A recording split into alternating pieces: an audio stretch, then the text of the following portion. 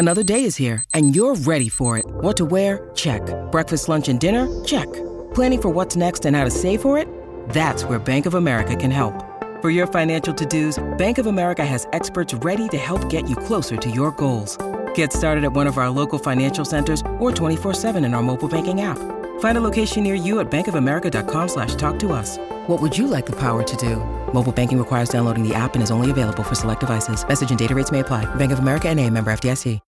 When you need mealtime inspiration, it's worth shopping Kroger, where you'll find over 30,000 mouth-watering choices that excite your inner foodie. And no matter what tasty choice you make, you'll enjoy our everyday low prices, plus extra ways to save, like digital coupons worth over $600 each week. You can also save up to $1 off per gallon at the pump with fuel points. More savings and more inspiring flavors make shopping Kroger worth it every time. Kroger, fresh for everyone. Fuel restrictions apply.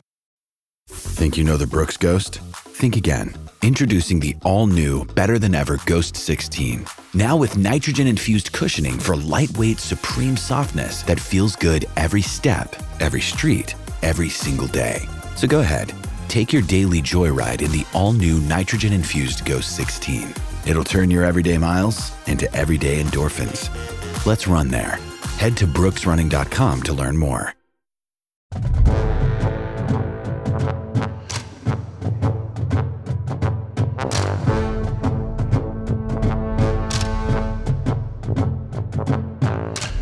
Hello, everybody, and welcome to another edition of Hang Out in the Holy Land, Land Grant Holy Land's flagship podcast. We are back here again this weekend for another post-game recap. The Ohio State Buckeyes coming off a 52-13 win over Rutgers. And Josh, we were a little bit conservative coming into this game. We didn't quite know what to expect from Ohio State coming off, an Akron game that we didn't learn a ton about. This was a Rutgers team that had a really good defense on paper and an offense that we didn't really know what they'd be able to do against an Ohio State defense that we didn't really know what they'd be able to do. So a pretty comfortable win here. Ohio State did what they wanted for the entire game when the starters were in, and I think Ryan Day kind of showed Greg Schiano some mercy in the second half and really took the foot off the gas and emptied the bench. So overall, a really good game for the Buckeyes, probably their best overall performance of the year thus far, and while it is Rutgers, it is a step up from Akron for sure, and this was a reassuring performance from Ohio State, to say the least. Yeah, for me, this was sort of like the first time we got to see Ohio State this year. It was sort of like starting over. It cleansed away some of the previous games and some of the previous missteps. I think Minnesota was a good barometer, and it was the first game of the season. We knew there'd be some odds and ends there and some inexperience, but since then, I don't feel like Ohio State had looked like Ohio State. And this was the team that I think a lot of us expected. I don't know if it's all of the players that we expected to be contributing or not contributing at this point, but for me, this is how I anticipated Ohio State looking this season once CJ Stroud sort of got comfortable and we figured things out on defense. So yeah, I was very pleased with this performance. I was moderately surprised by it, just how good they looked. But I think that, again, this is indicative of what a Ryan Day coached football team is going to look like. And I think we were all hopeful that the defense would not look as bad as it previously had for as long as it has. So we're starting to figure some things out. And all in all, I feel really good about this game yesterday. Yeah, a 52-13 score is kind of what we'd expect from Ohio State versus Rutgers in these past few years. But, coming into this game, Ohio State was kind of trending a little bit lower than usual, and Rutgers was looking better than usual. So it's good to see that, the same thing held. Ohio State's still good, turns out. I guess we could start with the sky's not falling yet. Yes, not yet. I guess we could start with the offense, because that was probably the more impressive of the two units. Even though they did hold Rutgers to 13 points, we kind of knew that Rutgers' offense wasn't really all that great. But the 52 points against the Rutgers defense that had been really, really good coming into this week. They had previously held Michigan to 20 points at home. So to see the Buckeyes drop 52 on them in Piscataway is impressive. Ohio State scored on all 7 of their first drives, not including their last possession before the end of the half, where they kind of just ran the clock out to halftime. So all 7 possessions that the starters were in, Ohio State scored at least a field goal on, and they also had the pick 6 early on from Denzel Burke to add another touchdown. So a really great performance from the offense overall. I think the big story here with CJ Stroud returning from that shoulder injury Probably put up the best performance that we've seen from him at Ohio State yet. He finished 17 of 23, 330 yards, 5 touchdowns, no picks. And he looked like, Josh, he looked like almost a completely different quarterback. There was none of those early overthrows. He was hitting guys. There were some really, really impressive throws he made in this game. Some that come to mind to me, just thinking back on the game. There was obviously that scramble where he got out of a sack and then hit Chris Olave, and Chris Olave made moves for a touchdown. He had a really nice throw to Chris Olave in the back of the end zone later in the game. And he also had, it was a very nonchalant play, but he also hit Jackson Smith-Njigba down the right sideline, right in the basket, a very good contested pass, and he put it where only Jackson Smith-Njigba could get it. It was a great throw. And, this was the quarterback we expected to see, from C.J. Stroud this year. It wasn't the guy that we saw the first few games. And while Rutgers isn't, an elite defense, they're a good defense, and they're a better defense than the Minnesotas and the Tulsas that they went up against early in the year where C.J. Stroud had struggled. So it does appear that, that time off was good for him. He was able to heal up. His shoulder does look healthy. We saw him. He's still not, he still doesn't seem like he wants to run, but he did run a couple of times in this game. He had 2 carries for 13 yards, and he did pull a ball on one of those option reads. So it does seem like he's getting healthier by the week, and this was a very, for all the C.J. Stroud haters out there that want him benched, I think this was a fantastic performance for him and one that he needed to kind of build some confidence moving forward. Yeah, CJ looked awesome, and I kind of found myself wondering, where has this guy been? But maybe this is healthy CJ Stroud, and maybe he was not healthy post Minnesota game. I think that's when he initially sort of banged up the shoulder. But, Ryan Day has not missed on a quarterback at Ohio State, and he's got a bunch of previous experience where he has coached up quarterbacks to be successful and, coached successful offenses. He doesn't miss.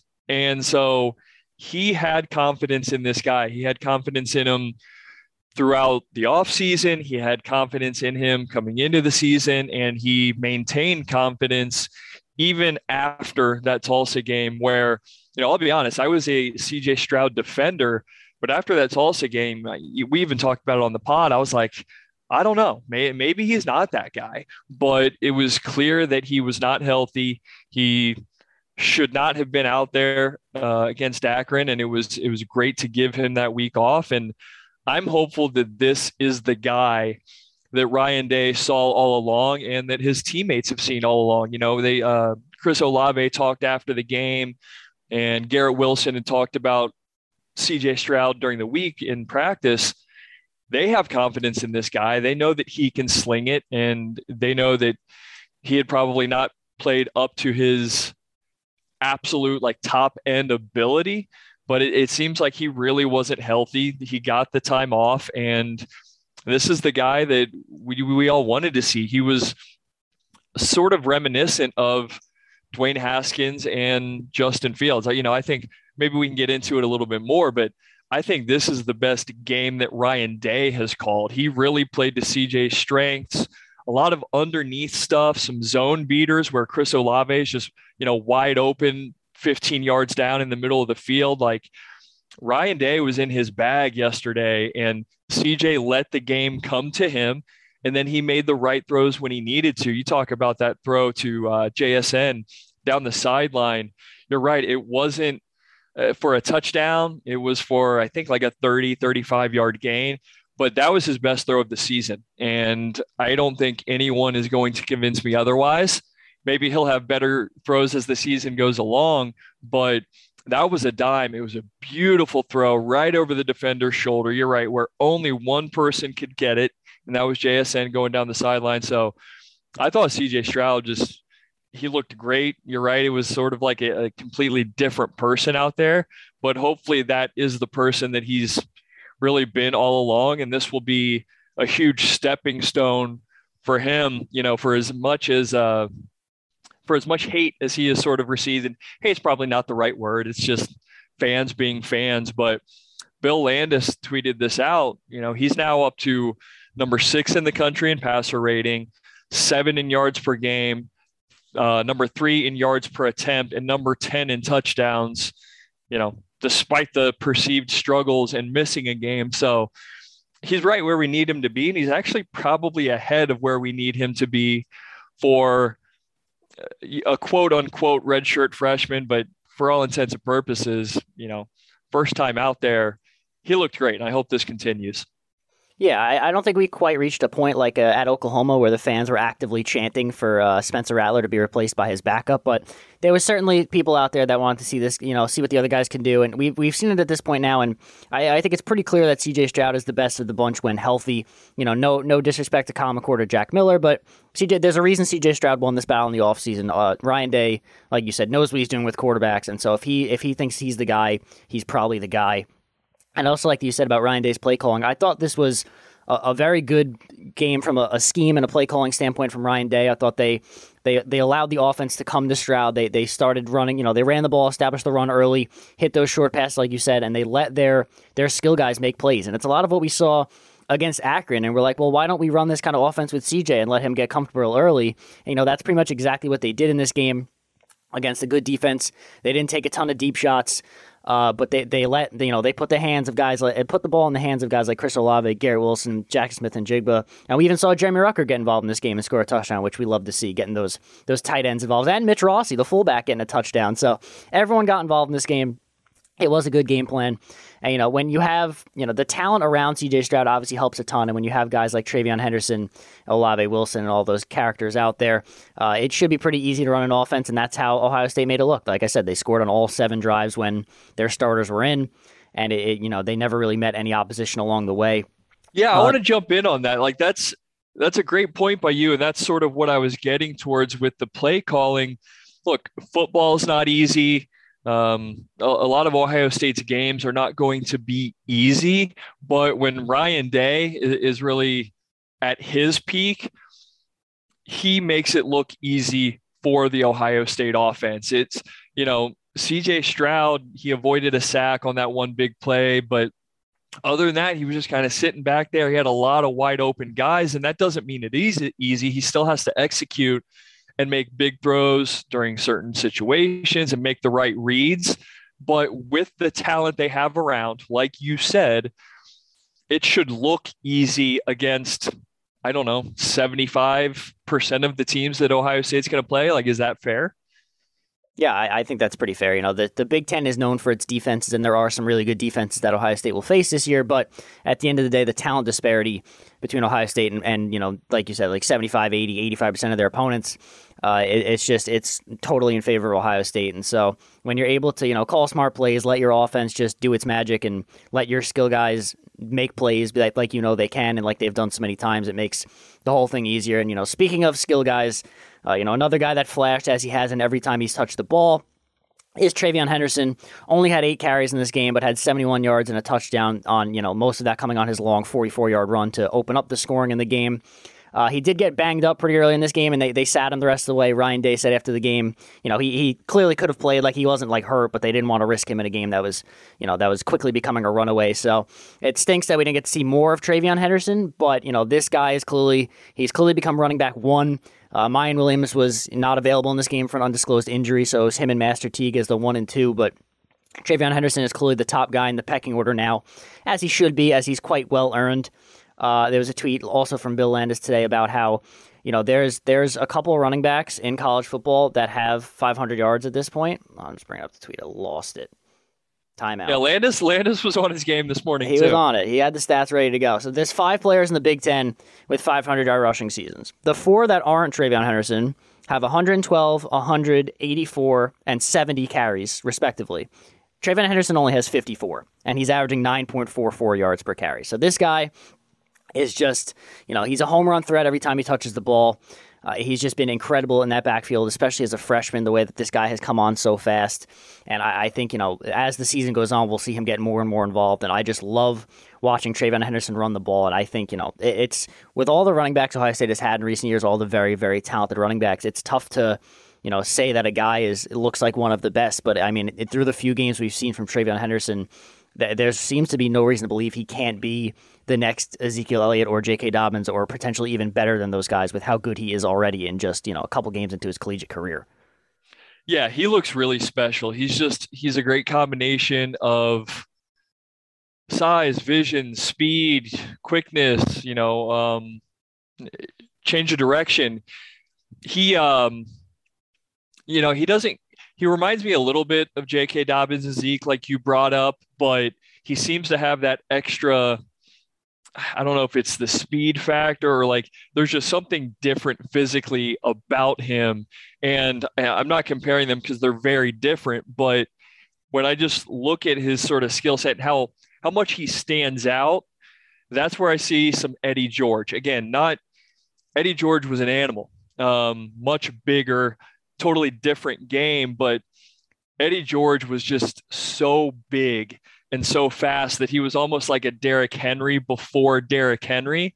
And so that's where I see TreVeyon Henderson just looks different. That his body mold is very similar to that of a JK or a Zeke, but there's just something extra about him, sort of like I used to see in an Eddie George. Like he's got that extra 5 or 10%. I think it's speed and quickness because, I don't know, man. It's hard to describe, but he looks really special. I think that he is arguably already one of the top 5-10 running backs in the country. And I think talent-wise, he's creeping up even further. And I know that that's a big expectation and a lot to say for a guy who's just played a handful of games. But when you're averaging 9.5 yards per carry and you always get something extra out of it, and it's that extra gear, that's what sets him apart is, he hits the line of scrimmage or he hits 2-3 yards past the line of scrimmage and then the Jets kick on and he's gone. He's even with a defender or there's a defender coming at him and it's just, you don't have it. You don't have it like I do. He hits that NOS button and he separates. That's what makes him special. And so I think they're going to feed him. I hope that he stays healthy. Like you said, Ryan Day alluded to the fact that he could have come back in and he was just playing it safe, but physically, he is one of the more special backs that I remember in recent history. That's not to kind of like crap on the other guys. J.K. Dobbins was one of my favorite Ohio State running backs that I can remember, but he was just really good at everything. Like he never seemed to have that extra. That's what I see in TreVeyon Henderson, if that makes sense. Do I sound crazy or are you kind of picking up what I'm putting down? No, for sure. TreVeyon Henderson seems to have a fifth gear that other guys just simply do not have. Once TreVeyon Henderson gets past like the front seven and he's in that secondary and into the second level of the defense, it's just like every time it's like, oh, this guy's gone. Like there's no way anybody's going to catch him. Like that long run he had against Rutgers, like the second that he broke past the linebackers, it was over. There was not a chance that any of the safeties or corners on that field were going to chase him down. And that's just how it is pretty much every time he gets into space. And every time he touches the ball, it seemed to be 10 yards or more. So yeah, I totally agree. This kid is special. I do think he's one of the top running backs in the country. It'll be interesting to see, I don't want to, put this on him this early, but with the way that some of the quarterbacks around the country have looked this year, I think the Heisman conversation is going to be pretty wide open. And if TreVeyon Henderson starts to get the rock a little bit more and he has some big games against some of the ranked opponents that Ohio State's going to play later in the year, like Penn State and Michigan, I think he could certainly work his way into the conversation. And he may not win it, but he may be able to play himself to New York because a lot of the guys preseason that were looked at the Heisman, Spencer Rattler has struggled. Matt Corral has worked his way into the conversation, but he just got floored by Alabama yesterday. A couple other guys. I think Bijan Robinson is probably the top running back in the country right now. I think him and Henderson are probably 1 and 2. But, if Henderson continues to play the way he's playing, I think he could certainly play his way into the Heisman conversation. I hate to do that. I hate to do that to a freshman like 4 or 5 games in, but that's just how good he's looked at this point. Yeah, I think those are lofty expectations, but I don't think it's unrealistic at all, especially when you look at some of the preseason candidates and things like that. It may not be a traditional stats Heisman season. It may just be eye test who is the most special player in the country. And I think he could work himself into that conversation easily. Because I haven't looked at everyone's stats, obviously, but some of your front runners, DJ Uiagalelei from Clemson, no. Sam Howell from North Carolina, no. Spencer Rattler, So yeah, you're looking for somebody who, Trey is probably not going to run for 2,000 yards. He's not going to have the volume, but if he's still averaging, I don't know, seven yards a clip, and he looks really good against some other Big Ten defenses, and he puts up 15 touchdowns, I think he can get in that conversation easily. It's just going to be, is he going to get the volume? Because I think the dynamic play and the big plays, they're going to be there. So I'm with you. I think it's a little premature, but I think he's set the stage. I think that's fair to say. Like he's kind of gotten his name in the early conversation for sure. Yeah, and just actually looking, like I just pulled up the Odds Shark Heisman favorites, and this was before this week. So it had Matt Corral at the top. Obviously, he didn't do so well against Alabama. Bryce Young's clearly up there as Alabama's quarterback. Rattler's up there, but he has not performed well. JT Daniels from Georgia is injured. He didn't play this week. Desmond Ridder from Cincinnati, obviously having a great year, but I think a lot of Cincinnati's success is based on their defense and the run game.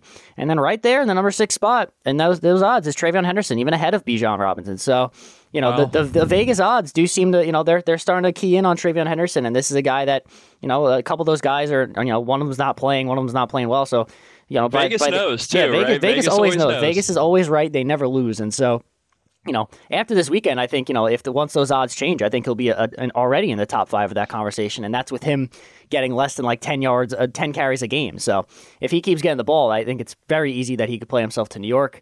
And then, you know, just to round out Ohio State's offense, I think we finally figured out that we have Chris Olave on the roster, which is good. He caught 5 passes for 119 yards, had 2 touchdowns. Garrett Wilson, 3 catches, 71 yards and a touchdown. Clearly still Ohio State's 2 top receivers. Both played tremendously well. Garrett Wilson is really starting to make a name for himself as a run-after-the-catch guy. He's been really good at taking some of these screens and these short passes and making these cuts and making guys miss and picking up big yards. And Chris Olave, you know, is a guy that previously we had thought is kind of just the deep ball threat and a guy that's really good at getting open, but he himself has been making some really good plays after the catch as well. So it's good to see Ohio State's receivers, you know, working the ball down the field, helping out their quarterback, picking up those extra yards. Obviously, Jackson Smith-Njigba and Jeremy Ruckert both played well in this game as well.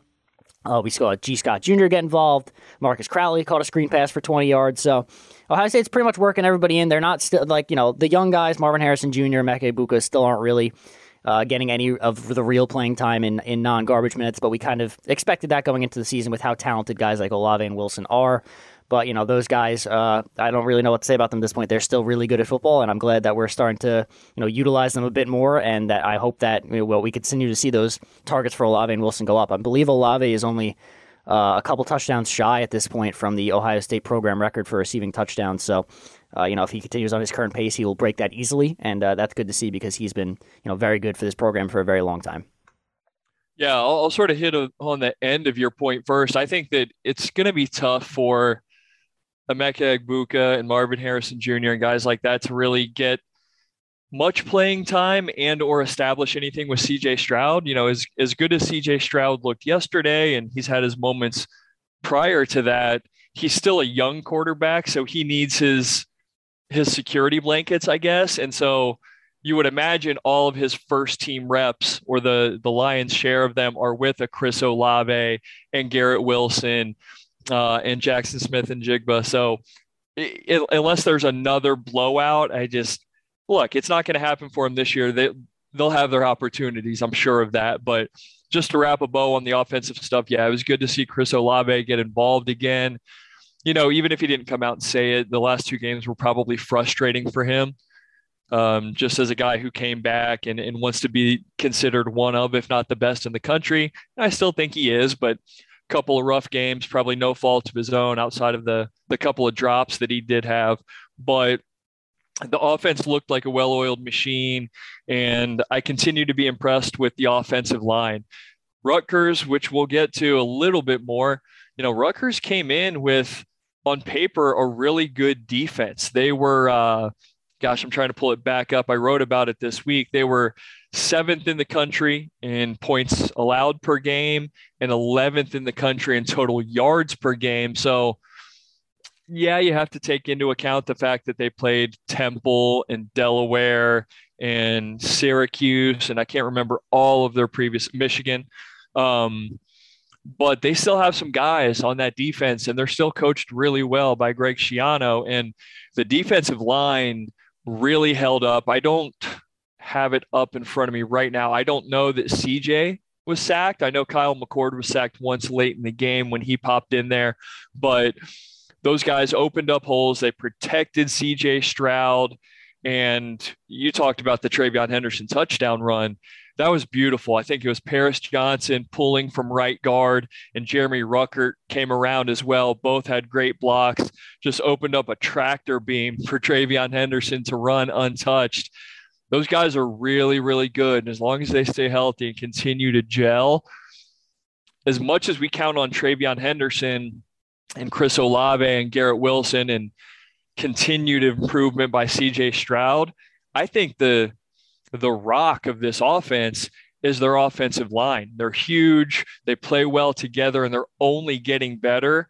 As long as they are playing well, I don't know that Ohio State is going to be in danger. They're always going to have something to go to, right? They're going to, if CJ Stroud's struggling, okay, well, let's run it behind these guys. If for whatever reason the run game does not look good, you can at least count on CJ having some time in the pocket because of this unit up front. So I thought everyone looked really good yesterday. It was all checking of the boxes. No negatives from me, really. Yeah, I think the offensive line has quietly played really well. It's still been Luke Whippler out there at center, even though Harry Miller was available. Harry Miller did play some snaps later in the game. But yeah, Luke Whippler is still in that starting spot at center. All the other usual suspects still out there. And yeah, they played really well. It was Ruckert that set the edge on that TreVeyon Henderson touchdown. I watched that play a few times. And yeah, he's been really good in the blocking game as well. So their front's been really good. They only let up one sack, like you said, to Rutgers, and it was late in the game. It was when the backups were in. So CJ Stroud was clean.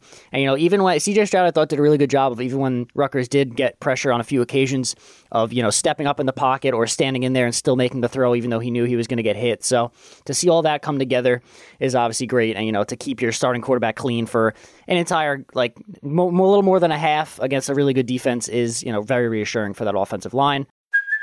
Hey, it's Kaylee Cuoco for Priceline. Ready to go to your happy place for a happy price? Well, why didn't you say so? Just download the Priceline app right now and save up to 60% on hotels. So whether it's Cousin Kevin's Kazoo Concert in Kansas City, go Kevin, or Becky's Bachelorette Bash in Bermuda, you never have to miss a trip ever again. So download the Priceline app today. Your savings are waiting.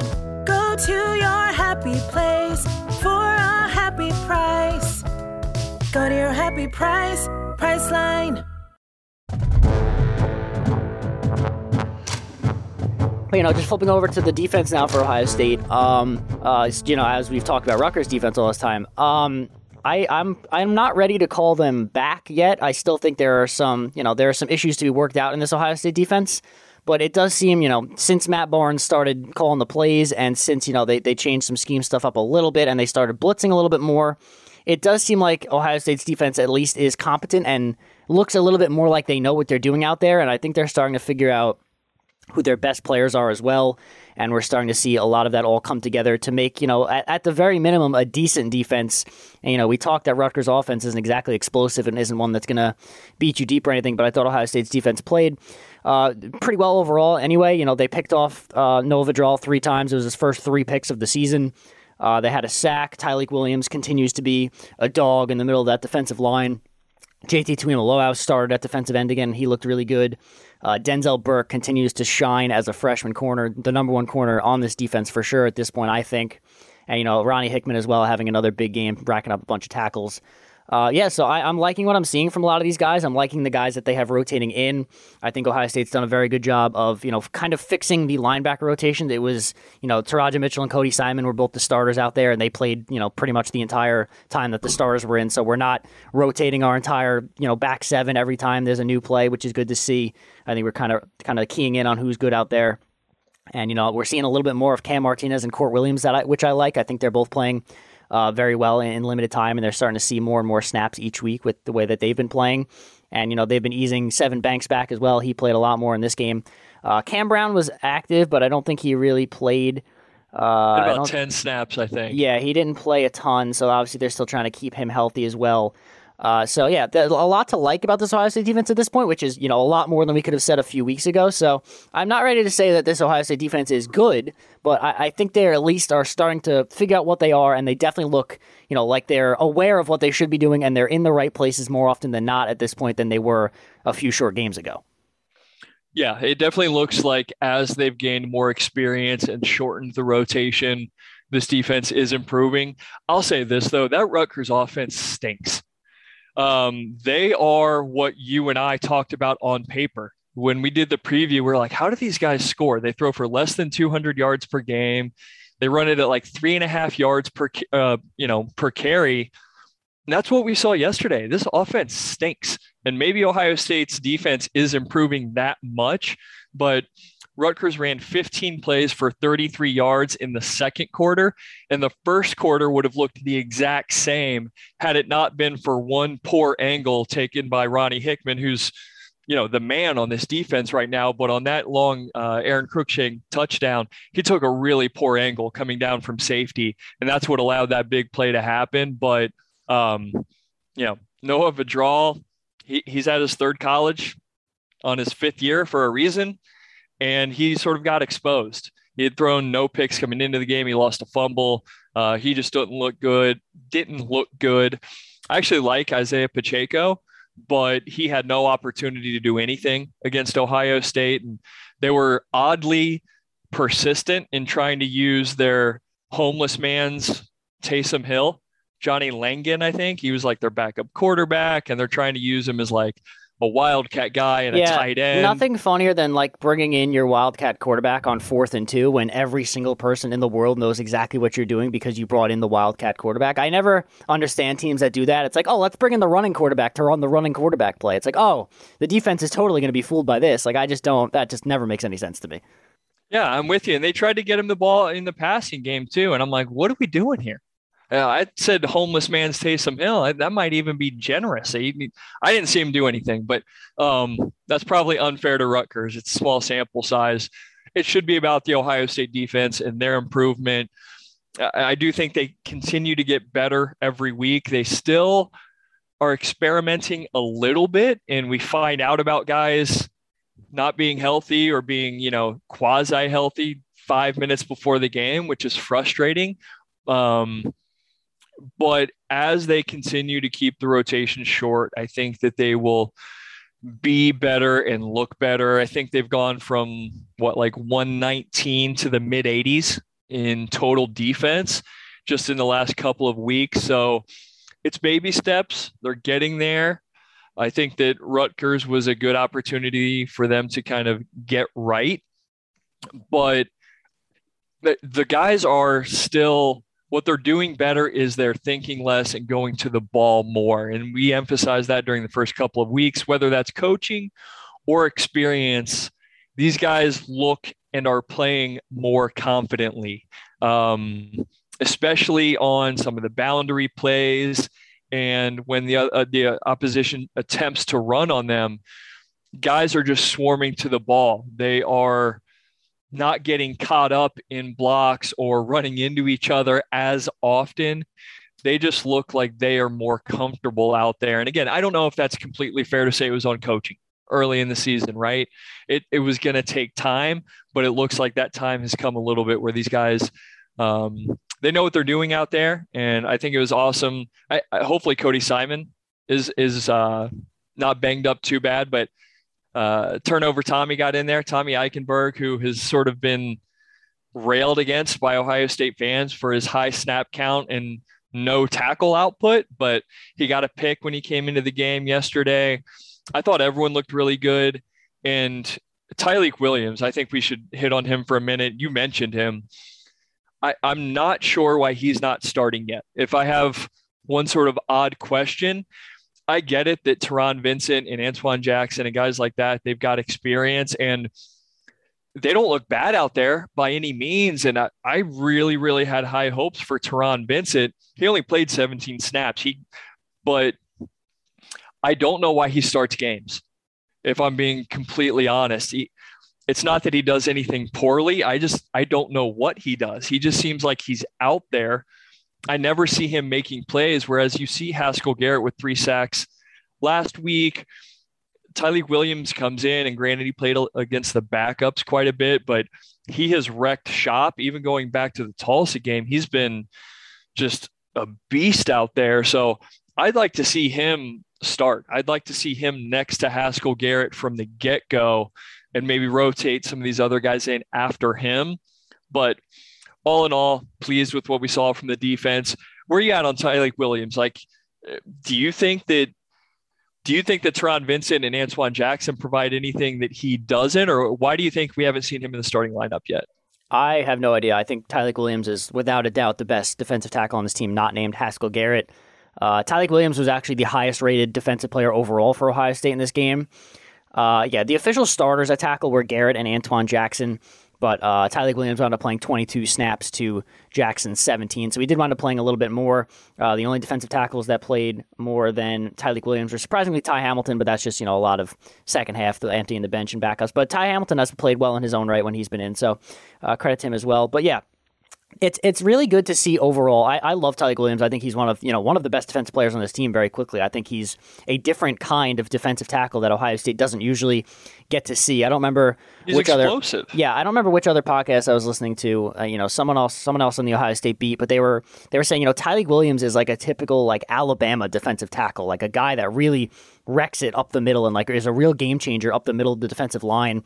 And that's not something we see at Ohio State very often. We're usually a team that, has guys beating you off the edge, and then the guys in the middle are just kind of space eaters and run stoppers. But Tyleik Williams is a good pass rusher up the middle, and he's been very noticeable when he's on the field, which is, very uncommon for a defensive tackle. So I think he'll continue to play more and more as the season goes on. And I think, one of the best parts about the way we've seen the defense improve is that this defensive coaching staff now, regardless of who's calling the plays, is seems very willing to play a lot of these young guys, and I think that's very important, and it's been a large reason why we've seen the defense improve. You look at some of these snap counts, and two of the top three guys, Ronnie Hickman led the team with 44, but right behind him was Denzel Burke with 43 and JT Tuimoloau with 41. So two of the top three guys' snap counts are true freshmen. You had Cody Simon, fifth most snaps on the team, sophomore. Jack Sawyer, eighth most snaps on the team, freshman. Cam Martinez right behind him, freshman. Court Williams, second-year guy. So, you have a lot of these young players getting significant snaps, and not just in garbage time. A lot of these guys were starters or, played a lot in the first and second quarter, even when the game wasn't out of reach yet. So I think the youth movement at Ohio State is really important for this team. I think a lot of their best defensive players are a lot of the younger guys that we've seen. And, even another guy, not outside the young guys, I think Marcus Williamson has actually played really well in kind of a slot corner safety role. He's an older player, but he's a guy that hasn't really played a ton until these last couple weeks, and I think he's kind of flashed in limited time. I think Ohio State still trying to figure out their safety positions a little bit. They're going some too high safety. They're running still some one high safety, and they're trying to figure out the best combination back there. But I think overall, they're getting guys in good spots. They're rotating in ways that they should be, and not just for the sake of rotating. And, I think they found a good core of guys that they know they could rely on early in games when it's not a blowout. And I like the trend that this defense is going in. Like I said, I'm not ready to say that they're fantastic or that the defense is fixed, but I think they're trending in the right direction.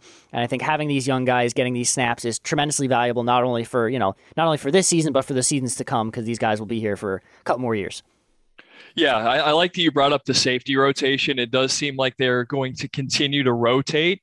And specifically there, I'm okay with that. I think that Bryson Shaw, your favorite guy on the team, I think he was sort of set up for failure early in the season. I think running more of the too high safety and not having the expectation that he's sort of the stopper and the eraser, especially once Josh Proctor went out. But I think if you put him out there with a Cam Martinez or a Lathan Ransom, I think he could be part of the rotation. And I haven't noticed him a whole lot the last couple of games, but in a good way, if that makes sense. I think a good thing that I think what they're kind of starting to figure out is that they're using him, it seems, more in like obvious passing downs, and then they're using Court Williams at safety in more of like run stopping scenarios, because Court Williams is almost more like a bullet. So I think they're doing a good job with them too. And then, like you said, you have Cam Martinez, Ronnie Hickman, a lot of these guys that kind of switch between bullet and safety. So, and we saw Marcus Hooker actually get 24 snaps in this game as well. So they're definitely trying guys out at safety, which I agree with you. I don't hate, and I think they could use these guys situationally. And I'm not going to hate on Bryson Shaw this week. I thought he played okay. I didn't see him do anything particularly egregious. And I thought, if I don't notice you out there on defense, it's probably a good thing, more or less. And that's all we need, right? We need a guy out there who clearly the coaching staff believes that he's an intelligent football player and thinks he's an intelligent guy and should be out there. So if he's out there, excuse me, and he limits the mental mistakes and he's not put on an island, I think he can be part of the rotation. But same goes for the defensive line. I think JT Tuimoloau is going to be, I don't know if he's going to be a starter once Tyreke Smith comes back, but I think that he has already proven himself deserving of like co-starter snaps or third guy snaps at the very least. Maybe he does start even when Tyreke Smith comes back, but he hasn't been like a pass rushing force, but I don't think that that's going to be what he is. I think he's going to be a very well-rounded defensive end, especially his size and his thickness, right? He's a big boy out there. So I think Zach Harrison's more of your prototype as far as a pass rusher goes. And I think JT is more of a hybrid guy. Same thing goes with Tyreke Smith, but he's looked good out there, especially getting those starter reps. So they're starting to figure that out as well. The defensive line was underwhelming, to say the least, during the first couple of weeks. They've looked a lot better. And just like I said, the offensive line is sort of the engine that makes it go for the offense. I think that the defensive line will have the biggest impact on, or be the biggest predictor of like future success for this defense, because if they're playing well, they're creating pressure, and they're looking stout in the run game, then I think that gives everyone else a better opportunity too, and kind of lets them stay with their guys and not be as exposed. So those fronts, I think the better and better they become, the better and better that this team will look just as a whole and in general. Yeah, I would be surprised at this point if Tuimoloau wasn't the full-time starter to end opposite Zach Harrison. I know Tyreke Smith's been quote-unquote injured these last 2 weeks, but I just, from what we've seen from him to start the year, he wasn't, we saw flashes of him last year look just completely unblockable, and that just hasn't really shown up once yet this year. He's a good get-there guy, or he's a good almost guy, which is, it's useful and important in a sense. He's never been able to get home. Like, it's just always been a big knock, not a knock, but like a struggle of his is he's an almost guy, and that's all he is. Yeah, and I don't even know if we've really seen much of that this year. Like I think Zach Harrison's been more of an almost guy this year, where he's gotten in the backfield sometimes and made some play and almost made a sack or at least got pressure on the quarterback. But I don't remember anything notable that Tyreke Smith has done yet this year. And I can name 5 plays off the top of my head where JT Tuimoloau maybe didn't get a sack but got pressure on the quarterback or made a nice tackle off the edge and stuff like that. I think he's played very, very well at defensive end, and I think we will continue to see him start. And, Jack Sawyer quickly working his way up this depth chart as well. He only had 4 less snaps than Zach Harrison. And I know, like I said, the starters didn't play pretty much at all in the second half. But, I think they're getting more and more comfortable putting him out there as well. So if Zach Harrison doesn't start to produce and Tyreke Smith continues to not produce, I think, by the end of the season, we could see Tuimoloau and Jack Sawyer both starting at ends for this team. And, I don't really care who starts as long as they're being productive and, everyone's getting involved and making plays. So I'm sure they're kind of that same mindset that they just want to win games and have the best guys out there. So I'm glad we're starting to see more of a commitment to getting the best guys out there. And I think, a lot of the playing time is more being based on, how you're playing rather than just seniority at this point, which is what we've kind of been begging for the last couple of years. And now we're starting to see it unfold, and it's going pretty well thus far. But, that being said, I don't know if you have any other notes on this game. I kind of want to talk about the rest of the Big Ten at large to close out, unless you had any other outstanding points on this Rutgers game. No, just good to see some other guys get in there and play some meaningful snaps. Even Marcus Crowley, he played early. I think he was the second running back in the game when he caught that swing or that screen pass. And I was like, what the hell's going on? Why is Marcus Crowley out here so early? But it was good to see him get involved. You talked about Jack Sawyer. He played 30-some snaps. Just getting some guys meaningful snaps in meaningful games against a Big Ten opponent. I thought that was a positive development, and I'm happy with what we saw and interested to see what we see moving forward. But I've got nothing new to add. It was a really good game, really strong game on all fronts, and hopefully we carry that forward. Yeah, I would have loved to see, my only gripe, I guess, with the offense and the way that they utilize some of the backups is I would have loved to see more of Evan Pryor in that game, especially with Mayan Williams out. I think he's he's a guy that you'd like to get reps as more of a guy that's going to help you down the line, as more of a future of this program. And, no disrespect to Marcus Crowley or Master Teague, but I think that, Evan Pryor is a much bigger part of this team's future than either of those guys are, especially since he's a true freshman. So I would have liked to see him get a little bit more carries, especially there in that second half. But that's really my only gripe. And if your only gripe is the way that you're using your fourth string running backs, I guess there's not really much to complain about. But looking at the rest of the Big Ten at large this past weekend, some interesting news and notes, I guess. There was some games that we don't have to talk about at all, like Minnesota-Purdue and a gross bowl, and I don't know what the heck happened to Northwestern, but they lost 56-7 to Nebraska, so that's definitely not what you want. Frost is back, baby. It's not what you want. Michigan State continues to roll. They beat Western Kentucky 48-31. Kenneth Walker is having a really good year. He had 3 touchdowns in that game and 120 rushing yards. But 2 of the bigger games this weekend, I guess 3, because one was on Friday, but the 2 big games on Saturday, Penn State, Indiana. Penn State shut them out 24-0. I think that was a game a lot of people kind of saw coming just based on how Indiana's been trending and, the fact that Penn State kind of got screwed on that Michael Penix play last year. I think they wanted some revenge in that game, and they got it. I think Michael Penix got hurt again. I don't recall if he came back in that game, but he just can't seem to stay healthy. And even when he was healthy this year, hurt, their offense has just not been it. Yeah, I think that his performance against Ohio State last year is probably going to be the highlight of his career. He looks like Uncle Rico out there throwing the ball, and I don't remember that from last season. Maybe it's because he wasn't on my radar prior to that, but he seems wildly inaccurate most of the time, and he makes some poor decisions. So I hope he's not hurt by any means. I hope that he's back and can be somewhat successful. But yeah, he is not the guy that we saw last year, whether that's injury, fundamentals, or it was just a fluke against our poor offense last year, or our poor defense last year. But yikes. Yeah, and I don't know. I don't know if Penn State played particularly well. I still don't think that's a team that's going to go very far with Sean Clifford at quarterback. But, hats off to them for, winning another game. They're undefeated 5-0, number 4 in the country. So that'll be a big game for Ohio State when that team comes up on Halloween weekend. The other big game of note to Ohio State on Saturday, Michigan-Wisconsin.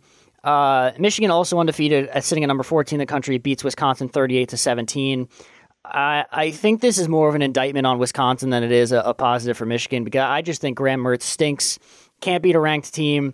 That Wisconsin offense is just disgustingly awful. And, hats off to Michigan. They did play well. Their defense looked good, and their offense continues to, Cade McNamara, I don't think is a star at quarterback, but he does enough to win them games, and their rushing attack has been pretty good. So they get the job done there at Wisconsin. It seems just, typical early season Michigan, where they start off really good, the rest of the country gets on board, and then they play, they'll play a Penn State or an Ohio State and lose by 40. It seems like they're heading down a similar path.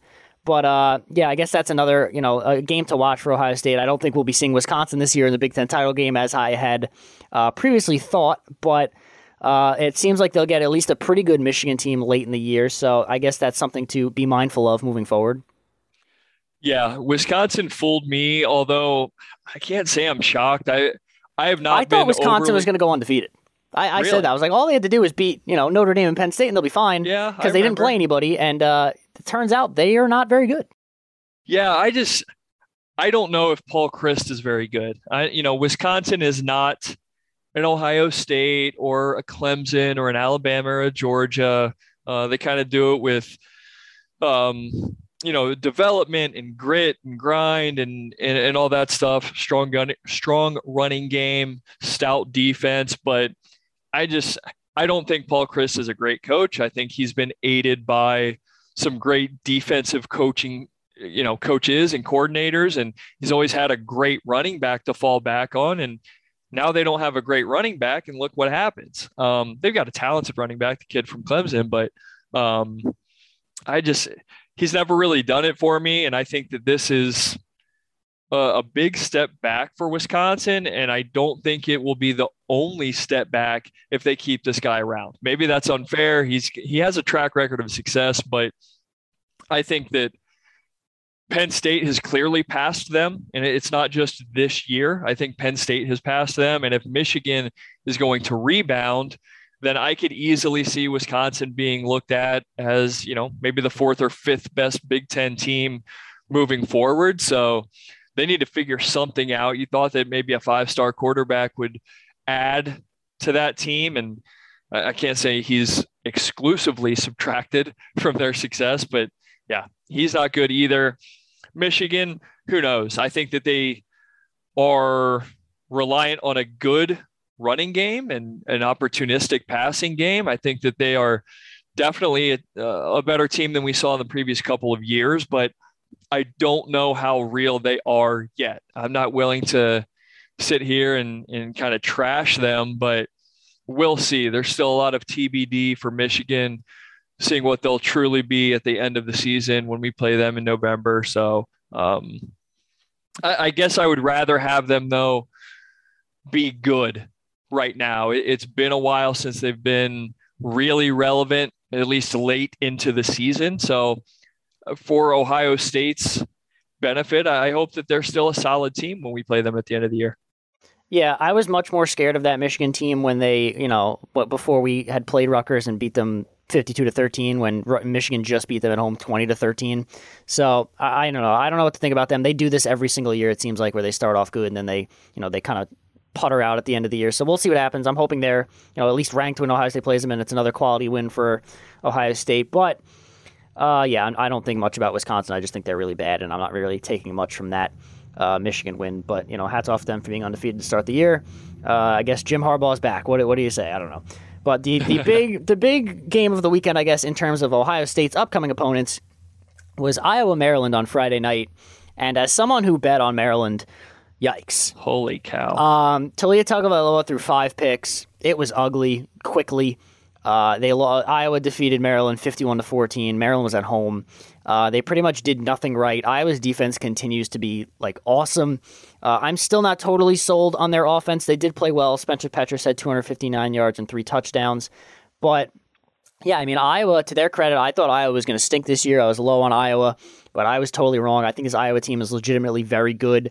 I think their defense is probably the best in the Big Ten, and their offense does more than enough to keep them winning games. And so they're number 5 in the country right now. They look really good.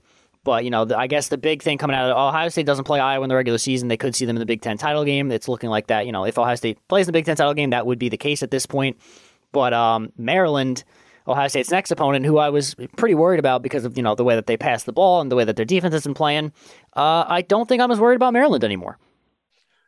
Yeah, I am. I'm not going to overreact to this game, or at least I'm going to try not to. I think that Maryland was exposed more than I'm still willing to say that Iowa is this top 2 or 3 or 5 team in the country. Now, I think they're very good, and I do expect them to be in it until the bitter end, especially in the Big Ten West, which is gross.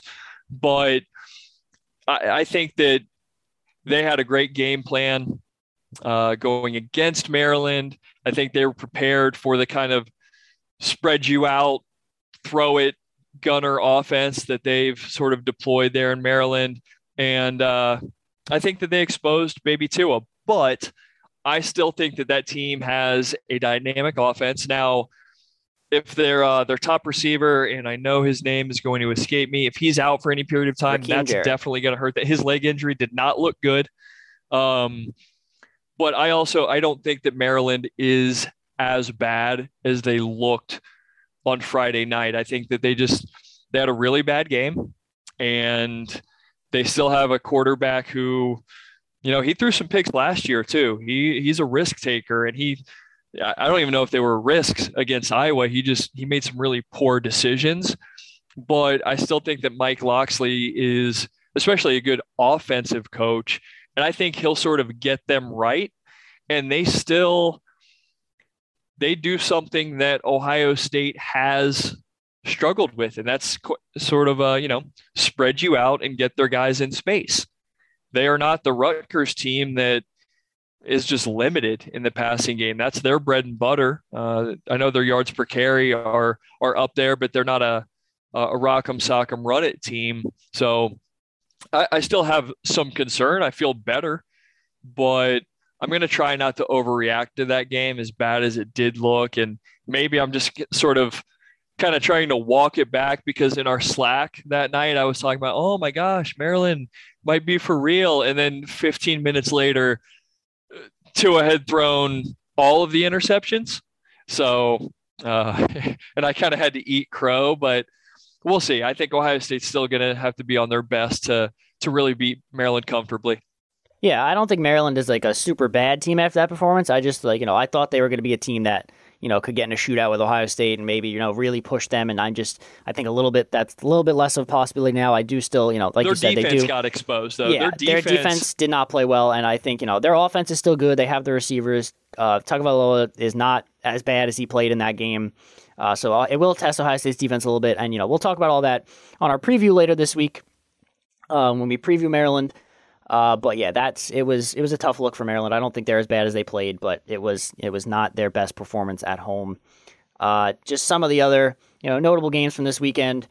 Alabama, Lane Kiffin said to bring the popcorn, and he did not bring the offense. They lost 42-21 to Alabama.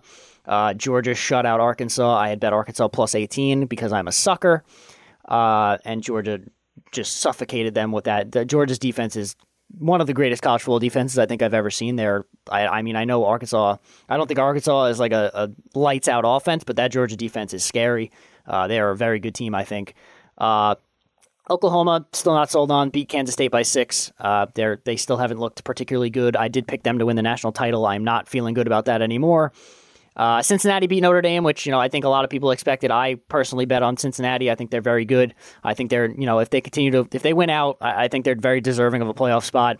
I don't see how you could keep them out at this point. Being a ranked Notre Dame team on the road is very impressive. Shout out to Desmond Ridder. He's a lot of fun, and that defense, I think a lot of that defense is Luke Fickell's doing and not as much as Marcus Freeman as we thought, but hats off to Cincinnati, the top college football team in Ohio at this point, at this current moment in time. We'll see if that stands the rest of the year. But yeah, other than that, I think it was a really fun weekend of college football. There's a lot of good games. Clemson still stinks, so that's fun to see. They beat BC by 6, but they still can't score and don't look particularly good at anything. But yeah, those are really kind of my notes from around the rest of college football. I think it was a lot. There's a lot of good games to watch. The Ohio State game was fun to watch for a half, and then, we just kind of said, okay, let's leave now because we already won at halftime. And yeah, that's really it. The big upset of the weekend, I guess, Oregon lost to Stanford in overtime thanks to a couple of questionable penalties at the end of the game. Oregon didn't play particularly well, but they did kind of get screwed at the end there with a bad flag. That was, considering Ohio State lost to that Oregon team, to see them lose 31-24 to Stanford on the road is not what you like to see. And it looks like the Pac-12 is not going to make the college football playoff again, barring something crazy. But yeah, that's kind of where everything stands, I guess. Oh, and Florida lost to Kentucky, but I just think all Florida schools are bad at football. So that was not a shocker to me either. Yeah, I wasn't going to hit on that game, but I think Dan Mullen and Brian Kelly are the same person. Wildly overrated. Will never win a national title. I don't think. I think that they coach at these programs that sort of earn them something special as opposed to what their real coaching ability is. But the only thing I want to add in there is, Gene, the USA Today coaches poll came out while we're recording. So right now, 5 Big Ten teams are in the top 11. Iowa 3, Penn State 4, Ohio State 7, Michigan 8, and Michigan State 11. So I think we'll see some change, especially Michigan State. Look, they've looked awesome, much better than anyone anticipated. Huge credit to Mel Tucker. They're not the 11th best team in the country, and I think that'll sort of wash itself out throughout the season. But I think it bodes well for Ohio State that if they play to the best of their ability, like we saw yesterday, the Big Ten is, I don't know, probably the best conference in the country right now. It is on paper. We love to hear it, folks. Big Ten dominance. And I think it's fair to say, too. I mean, look at some of these SEC teams that have struggled. The ACC, yuck. The credit I'll give to the SEC is that they probably have the 2 best teams in the country in Alabama and Georgia. But I think, as overall, I think strength of conference top to bottom, Big Ten's looking pretty good right now. Yeah, the ACC is god-awful. The Pac-12 had Oregon, and they don't even appear to have that anymore. The Big 12 is, cannibalizing itself to the SEC. So it's a good year to be the Big Ten, I guess.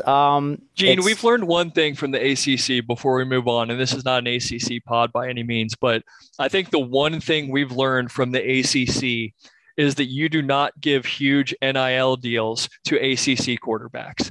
De'Aaron King, I think, had 45 deals before the season started.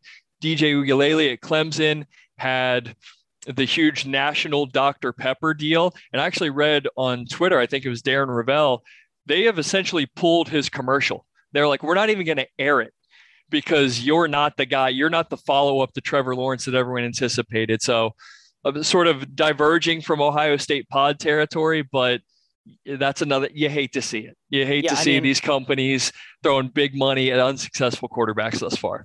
Yeah, I mean, the best team in the ACC right now is Wake Forest, and I don't even think it's like really up for discussion because Clemson's not any good. BC, BC I think would be really good if their quarterback wasn't hurt. And I knew that though, Gene, because I watched QB1 on Netflix, and I saw Sam Hartman go to New High School that had won like 0 games the previous year. So I put big money on that. I knew that Wake Forest was going to be a top 20 team 5 years later under the tutelage of one Sam Hartman. Yeah, they looked really good this year. But yeah, like you said, not an ACC podcast, but as fun as that would be. But yeah, it's, Big Ten's looking good. It's good for me because the office that I work in, it's a Big Ten office. There's one Alabama alum, but everyone else I work in Jersey, so there's a lot of Rutgers. I'm the Ohio State guy, obviously. We have an Iowa guy and a Michigan State guy. So it's a lot of Big Ten. So we'll be celebrating our Big Ten dominance and trying to overwhelm the Alabama fan with our big over SEC talk for the remainder of the year, and hopefully that holds.